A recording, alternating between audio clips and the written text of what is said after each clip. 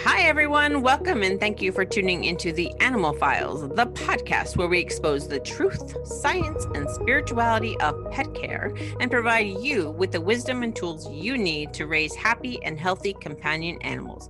My name is Victoria, an animal spirituality facilitator and integrative energy practitioner. And my name is Miranda, an animal health technologist and pet care safety expert. Let's dive in, shall we?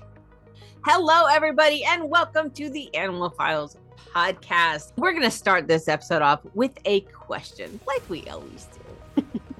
Does size matter?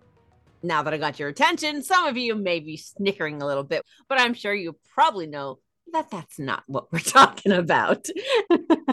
The size of our dogs and our cats, whether they are purebreds or not, can have various effects on their physical health, behavior, and overall well-being. So, since they're all tuned in now, Miranda, why and how can size have an impact on our pets? Well, I'm not sure if this is something that people really think a lot about, but I'm sure you guys probably have some experience where you've noticed that size has affected your pets in some way. You might be aware of some of these challenges that can occur, but let's explore this in more detail. First of all, we're going to talk about health issues, exercise and activity requirements and energy levels, behavior and temperament, handling and interaction, living arrangements and space requirements, feeding and nutrition, as well as lifespan. So those are all the areas that we are going to cover today. I think that covers pretty much all of it. Yeah, I think so. At least when it comes to large-sized animals. So let's explore the health issues more. Large-sized dogs, particularly in purebreds, may be prone to certain health issues, such as hip dysplasia, arthritis, bloat, or certain types of cancers.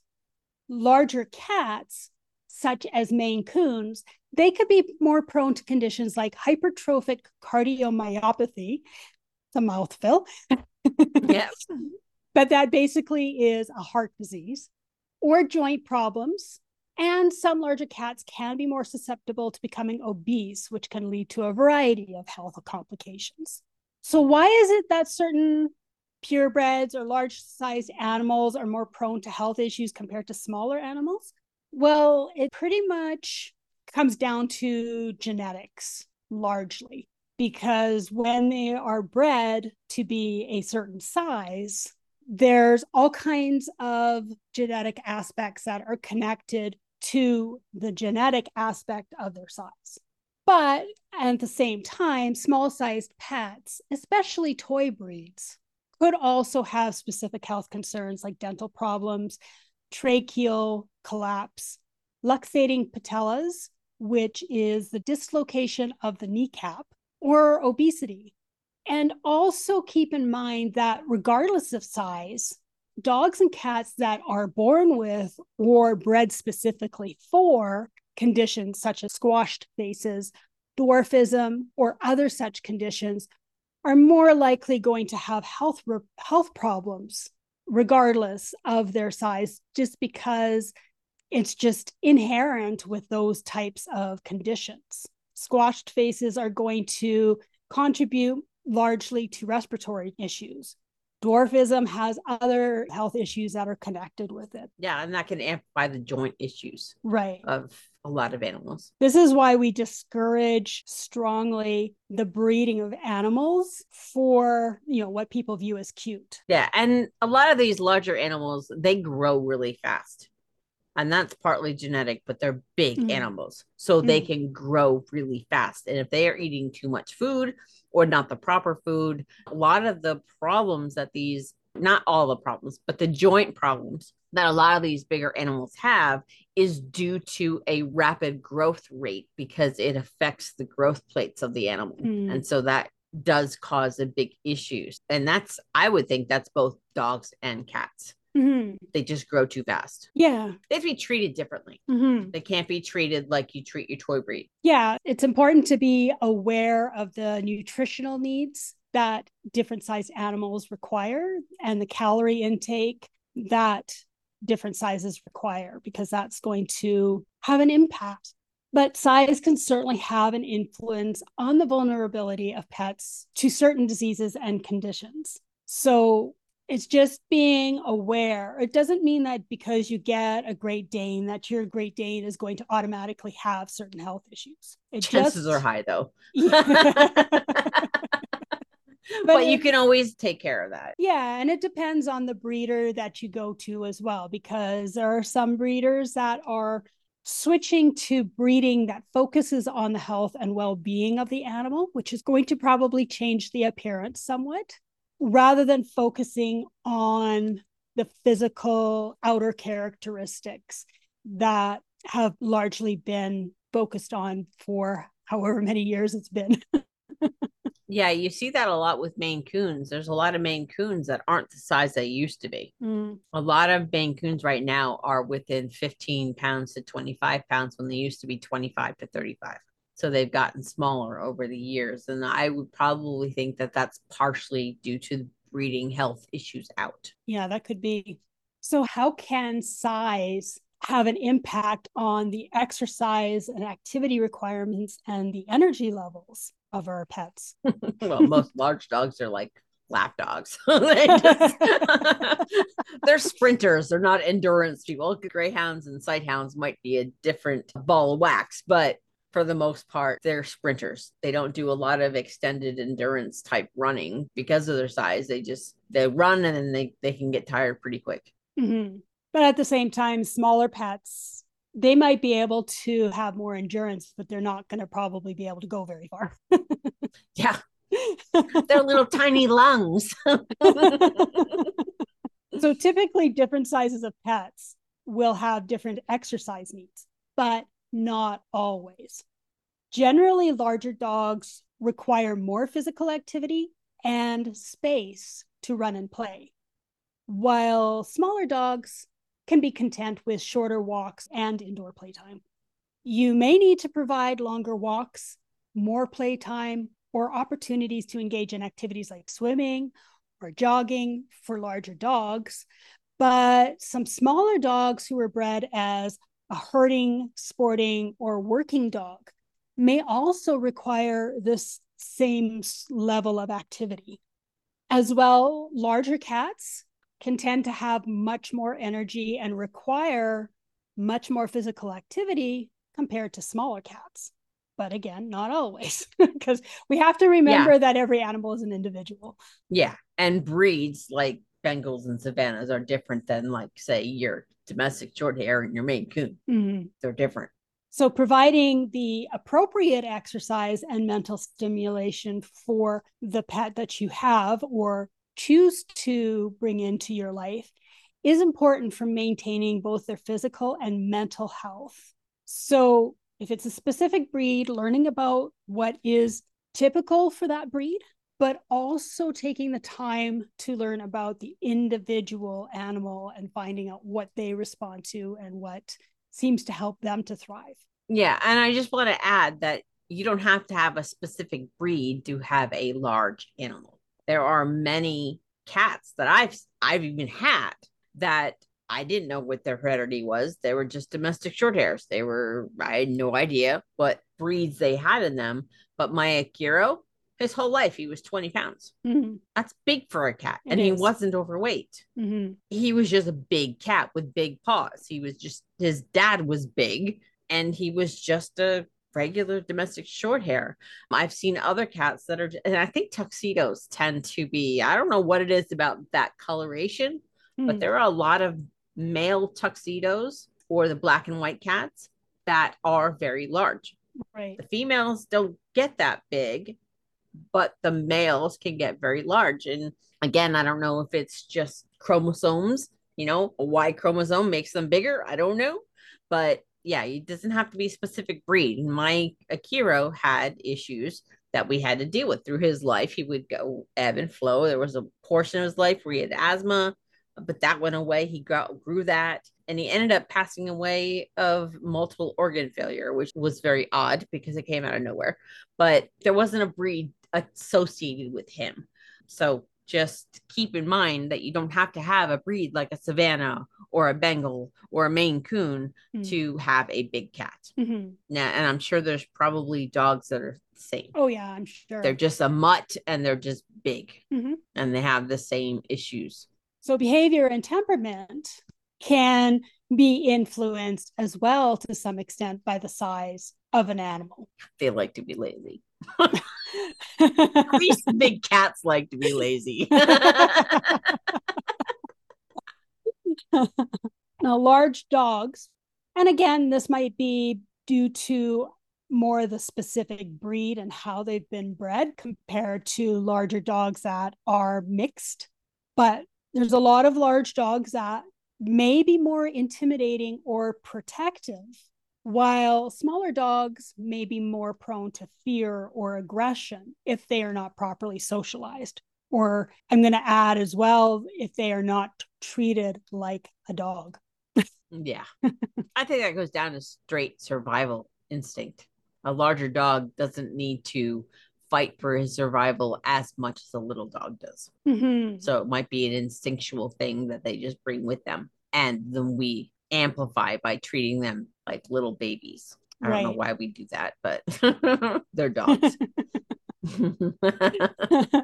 So training and socializing dogs of different sizes can present a variety of unique challenges.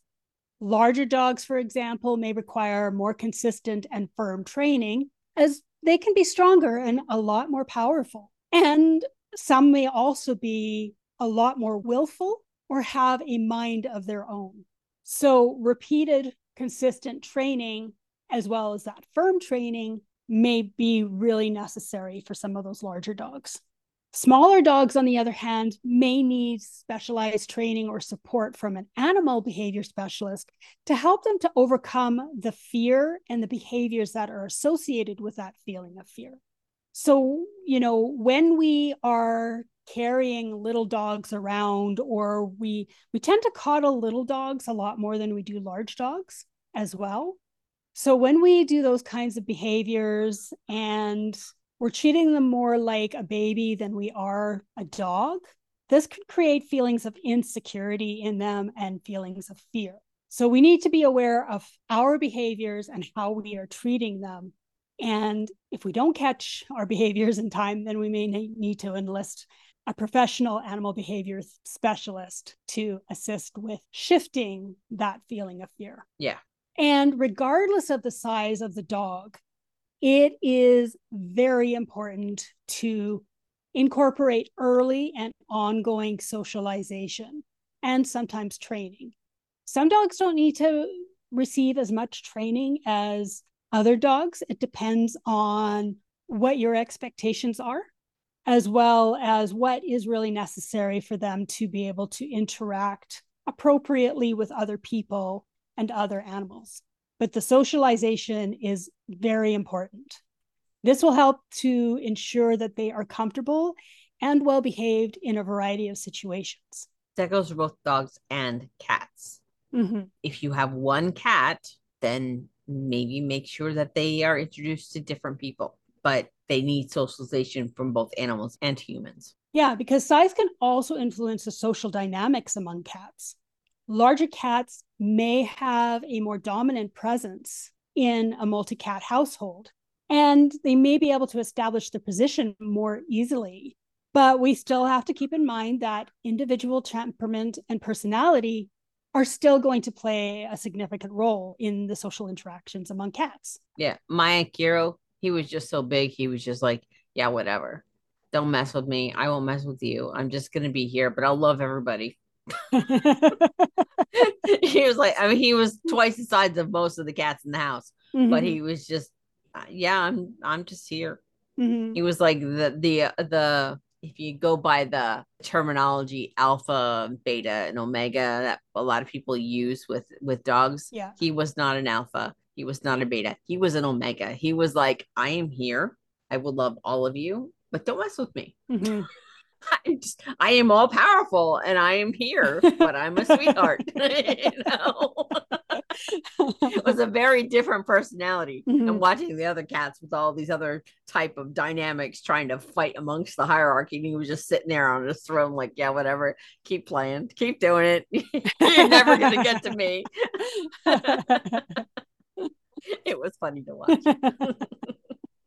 So regardless if it's a dog or a cat, or really any other animal, it's important to always remember that individual temperament and personality are going to vary widely amongst all of them. And that's also going to be playing a significant role in the social interactions among both cats and dogs, regardless of what their size is. Yep. So how does size have an effect on handling an interaction? I just saw a picture of a big giant dog kind of walking a person down the sidewalk. Yeah, you sometimes see these small senior ladies or something that are trying to handle like a big boxer or something like that, and they have no control over them. I know. Handling an interaction is important, Yeah. and it differs amongst size and breed. Mm-hmm. So obviously, smaller pets are going to be generally easier to lift, carry, and manage, which, there are going to be times where that's necessary. Like when you go and take your pet to the vet, being small is going to make it easy for you to lift your pet up onto the table, or even just lift the carrier up onto the table. And it can also have an advantage in certain other activities like traveling. But as we said, if you choose to carry a small pet around just because you can, this is going to create stress because you're not treating them like a dog. Yep. Cats and dogs need a cat and they need a dog. Yes. Turning the names into a verb. Let your dog dog.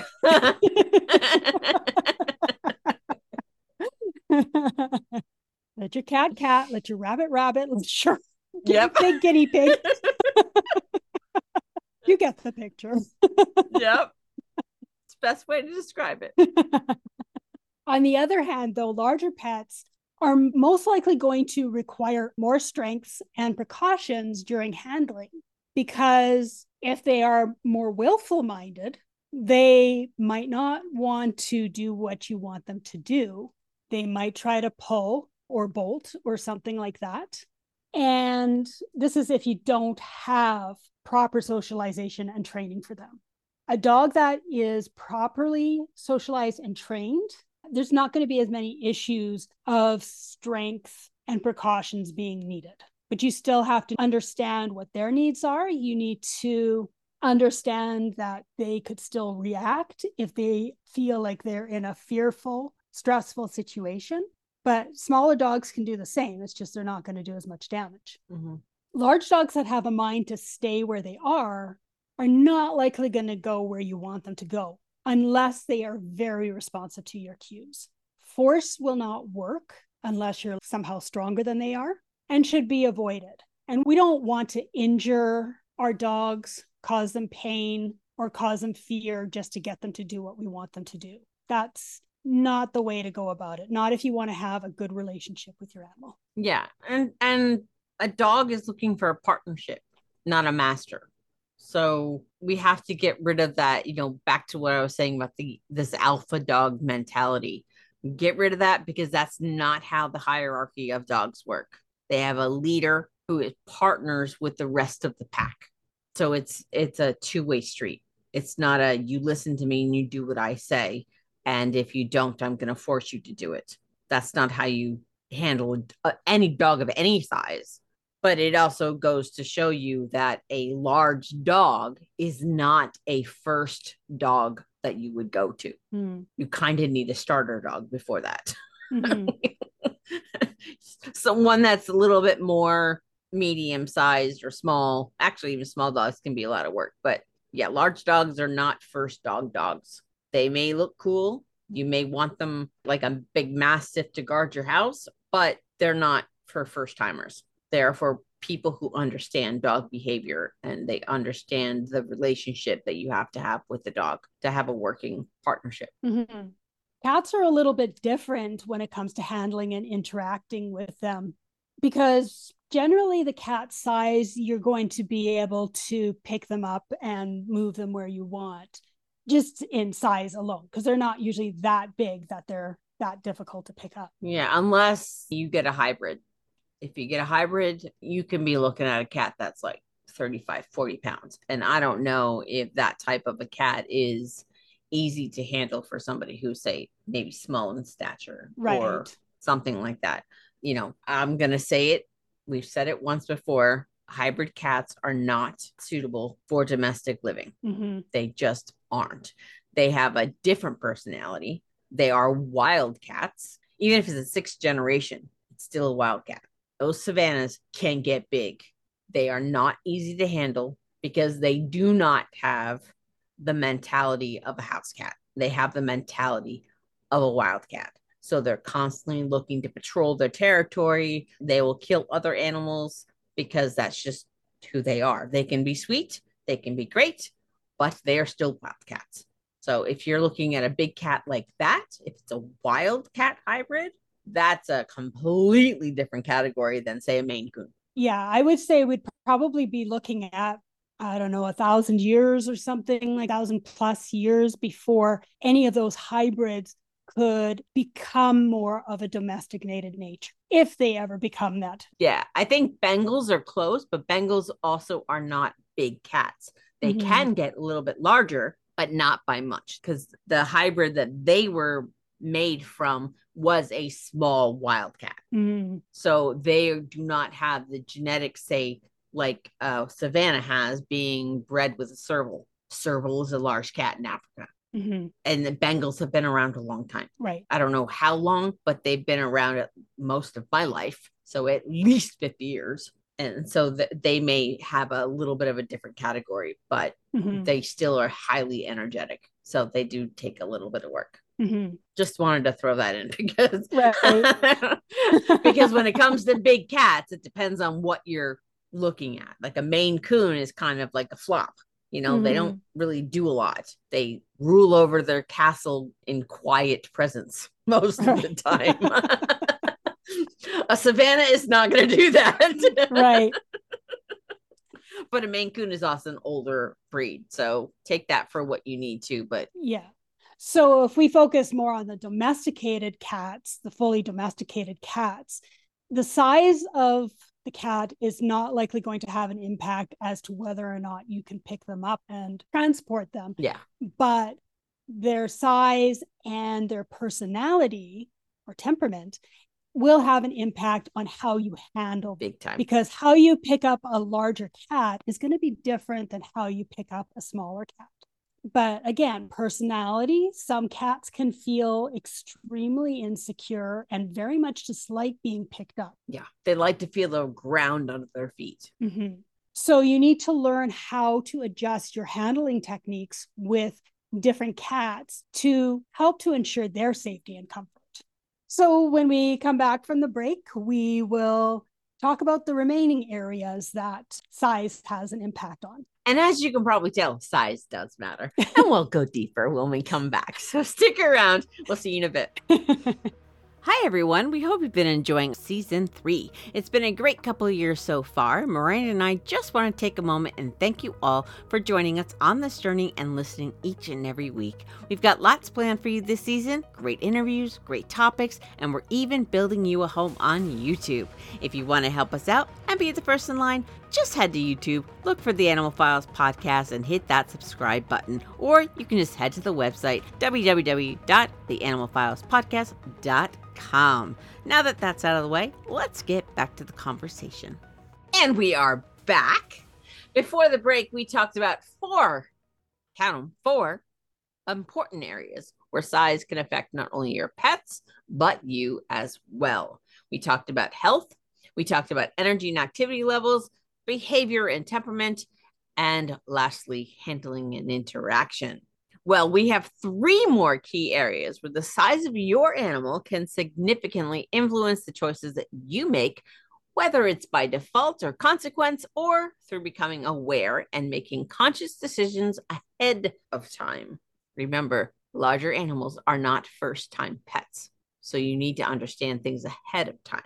So, what are the next 3 areas that we have to focus on about animals of a larger size? Well, in this half, we're going to talk about living arrangements and space requirements, feeding and nutrition, and lifespan.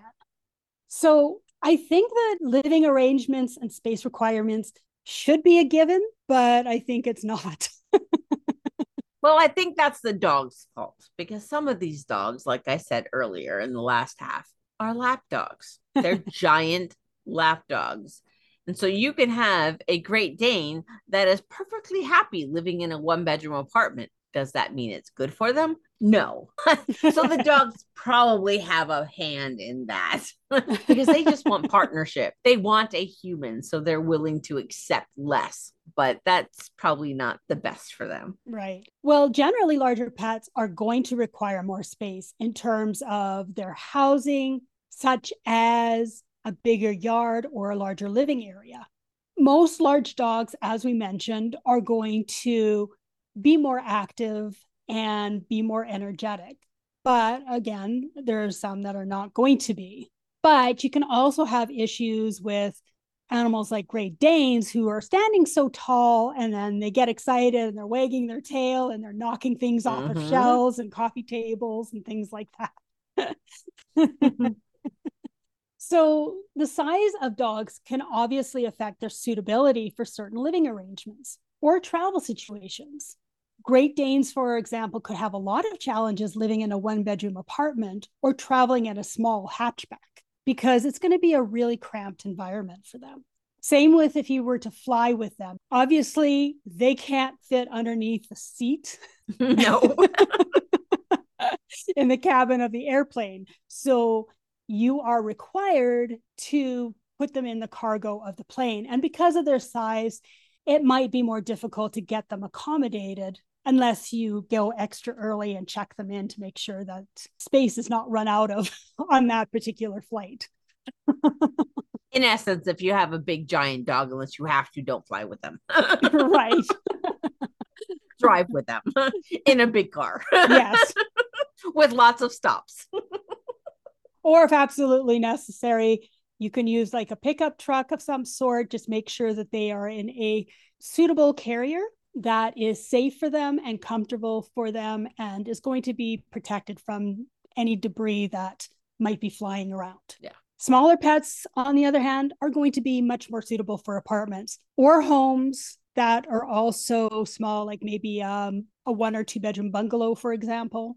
And they're also going to be more suitable for traveling in smaller vehicles that have a limited space because they can go into one of those pet car seats or they can go into a carrier that can either be secured to the seat or secured on the floor of the vehicle.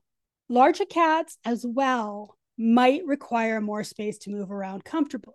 Of course, if it's a larger cat that is not overly active and just likes to lie around a lot, a small apartment is probably not going to be that big an issue. I know. Yeah. I would think that small apartments and small homes would only be an issue for the hybrid cats because my in-laws have had 2 Maine Coons and they have a small house and those cats were perfectly happy. One was a smaller Maine Coon, one was about 22 pounds, but yeah, they were like, yeah, this is our home. We're just going to chill.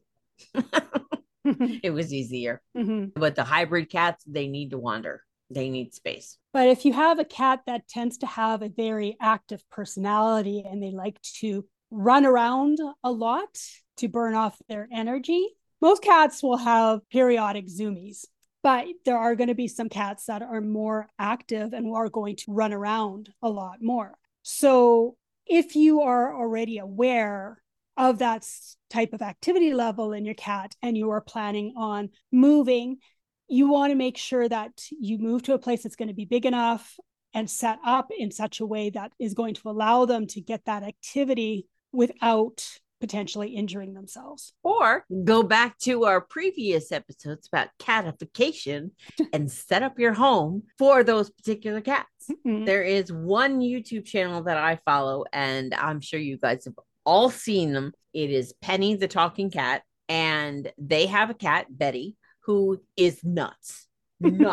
Like pictures of them climbing the drapes and just going out of control. They literally set up an entire room with a climbing wall for the cat. I mean, what they did was amazing, like a burlap thing, and Betty climbs that and is up high all the time and plays with the toys. And it definitely, from what I've seen so far, has helped Betty's activity level because she was nuts.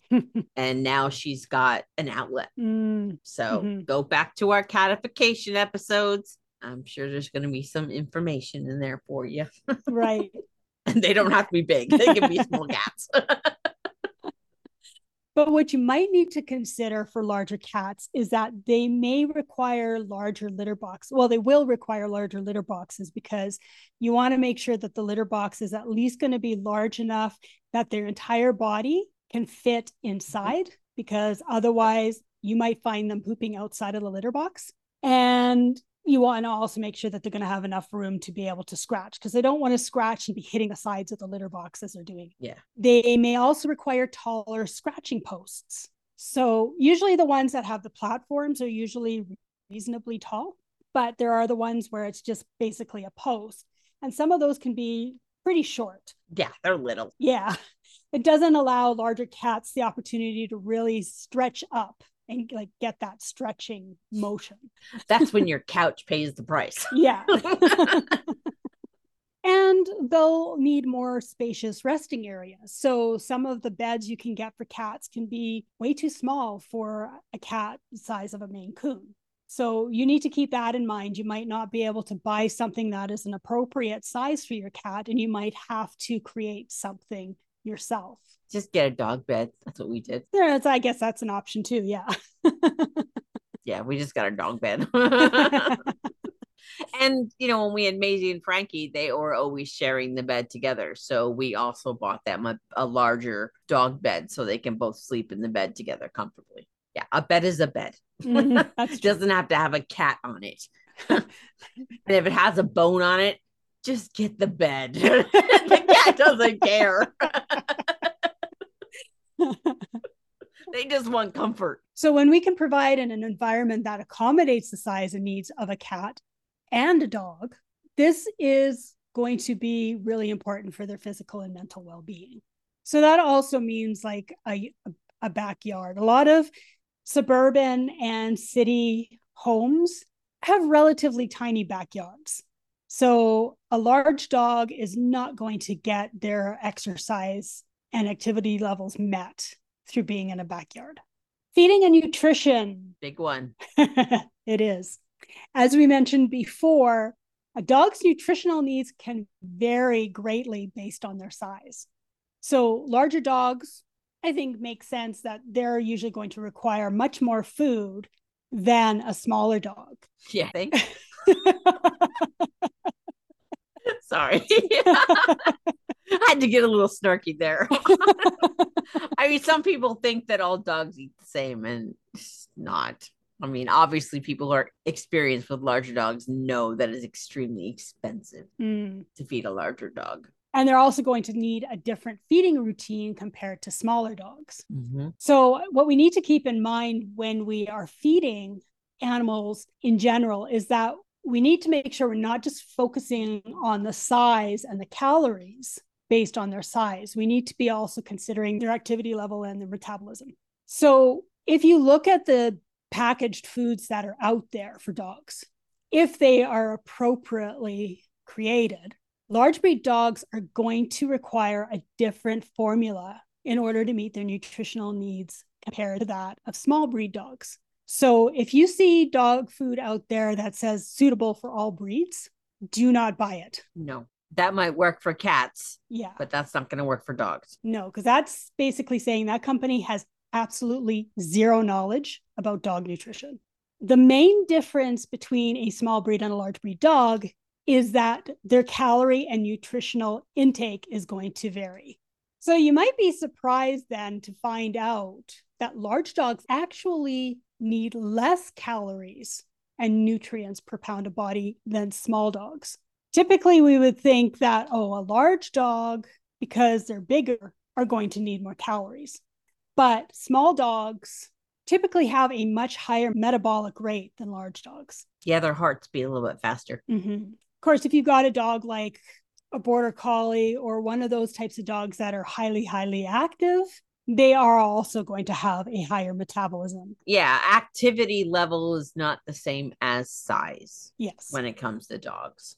And what I was saying in the first half, you want to make sure that your large dog does not grow too fast. Yes. Because that's going to cause problems with the growth plates. And then you're going to have more joint issues. Mm-hmm. It's generally not overly harmful for small breed dogs to eat large breed dog food on occasion. They should not be getting it on a regular basis. So please don't make the mistake that if you've got a large dog and a small dog, you can just buy large dog food and feed them both the same food. Yeah, not going to work. Yeah. You need to make sure that you get the appropriate food for the size dog that you have. So if you've got multiple sizes, you're going to need multiple foods. A small dog is not going to get the specific nutrition that they need to maintain their high metabolism and support their overall health.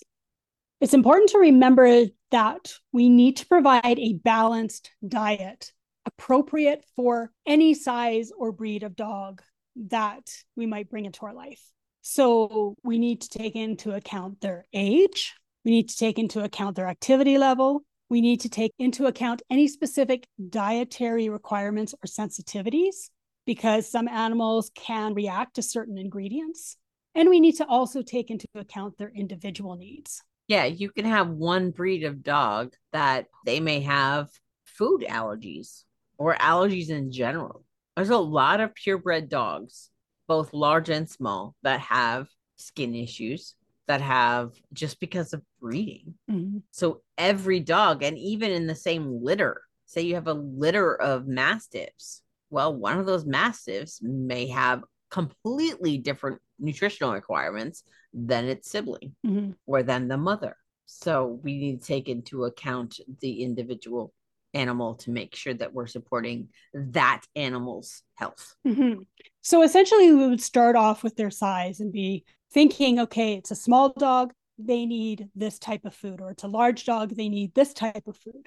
You start off with that, but then you pay attention to other aspects.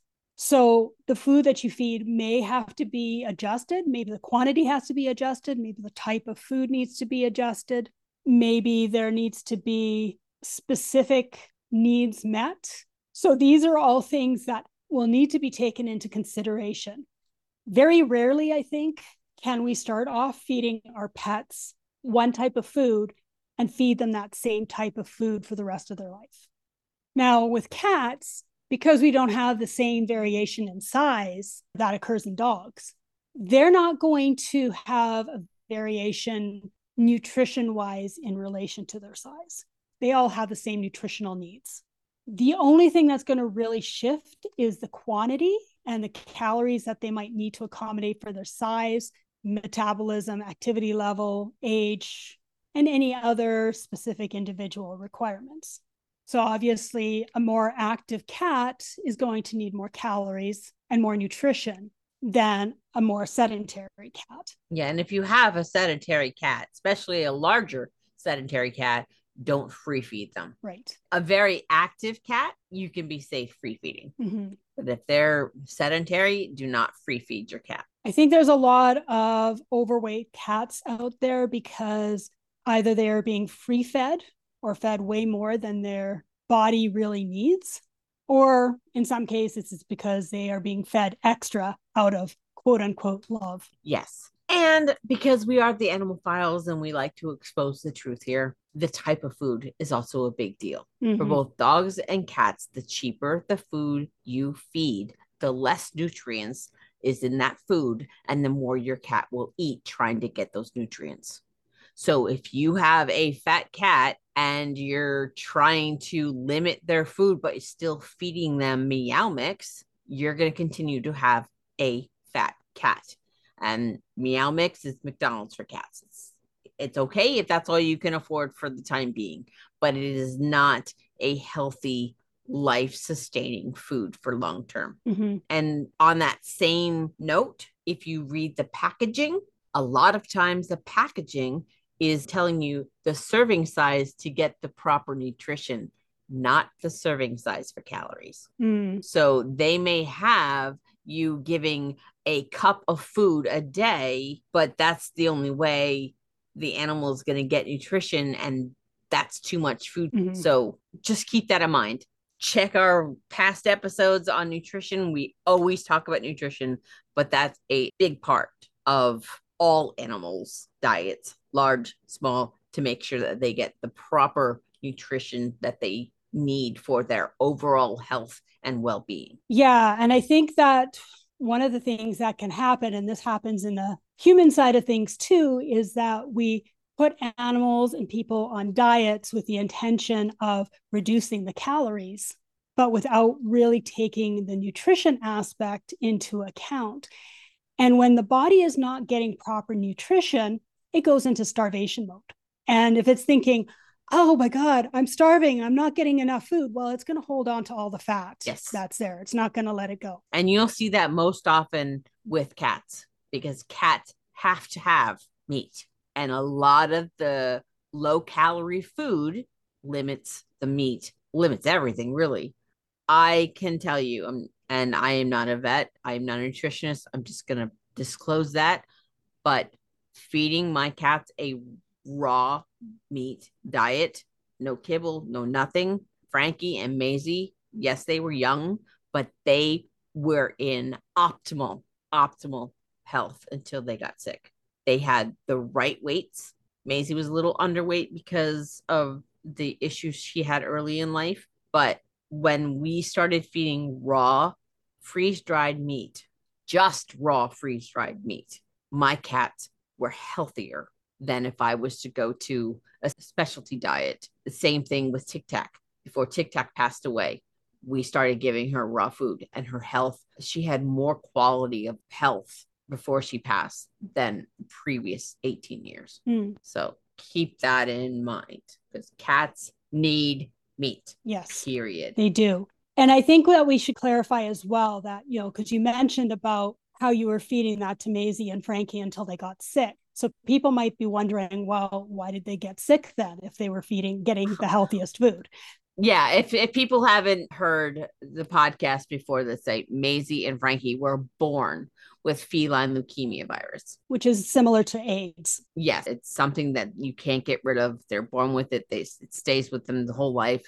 And what it does is it compromises their immune system. So things like cancer can take hold pretty quickly. And both Frankie and Maisie got cancer, and within 2 weeks they were gone. So despite the last 2 weeks of their lives, they were extremely healthy, and it had a really good weight level for their size and for their age. Even Maisie at 3.5, that's kind of when cats, especially female cats, get a little bit of a pooch that hang down. She was svelte. She was in perfect weight class for her size.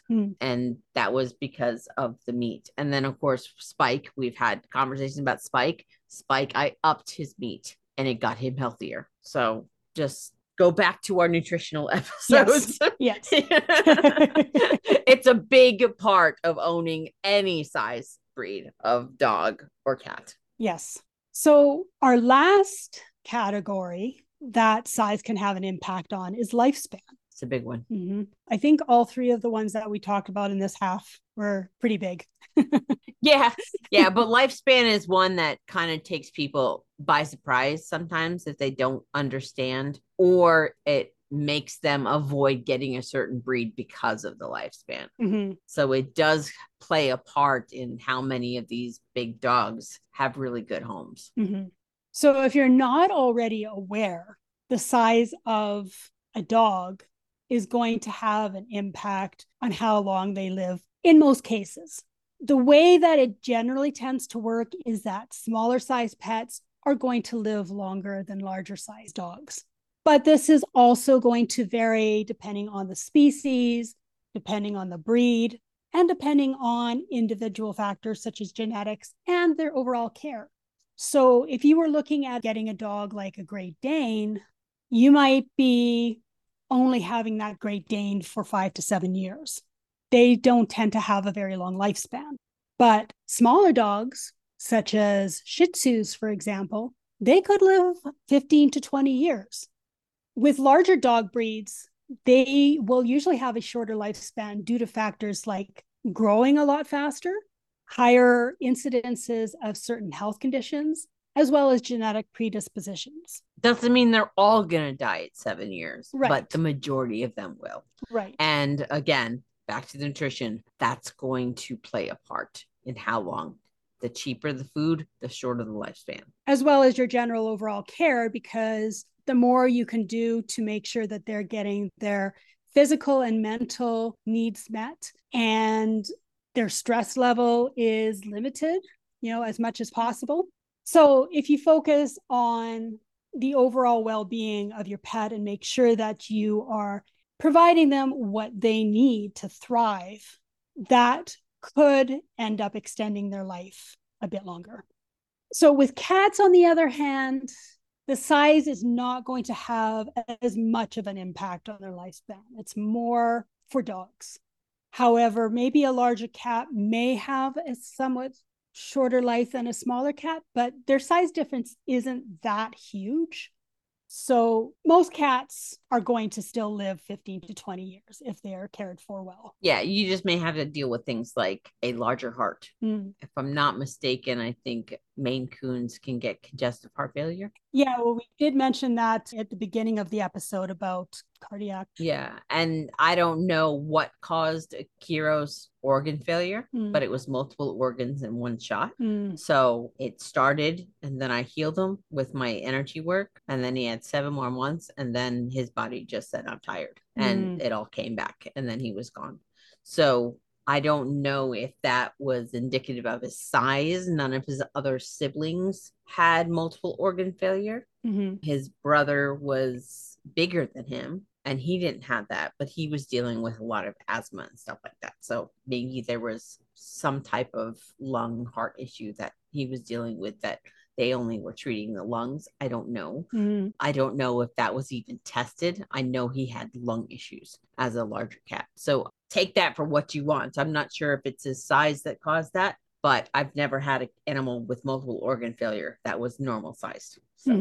So if you listen through the whole episode, you are probably getting a really good idea about how size can have an impact on your pet's physical health, behavior, and their well-being.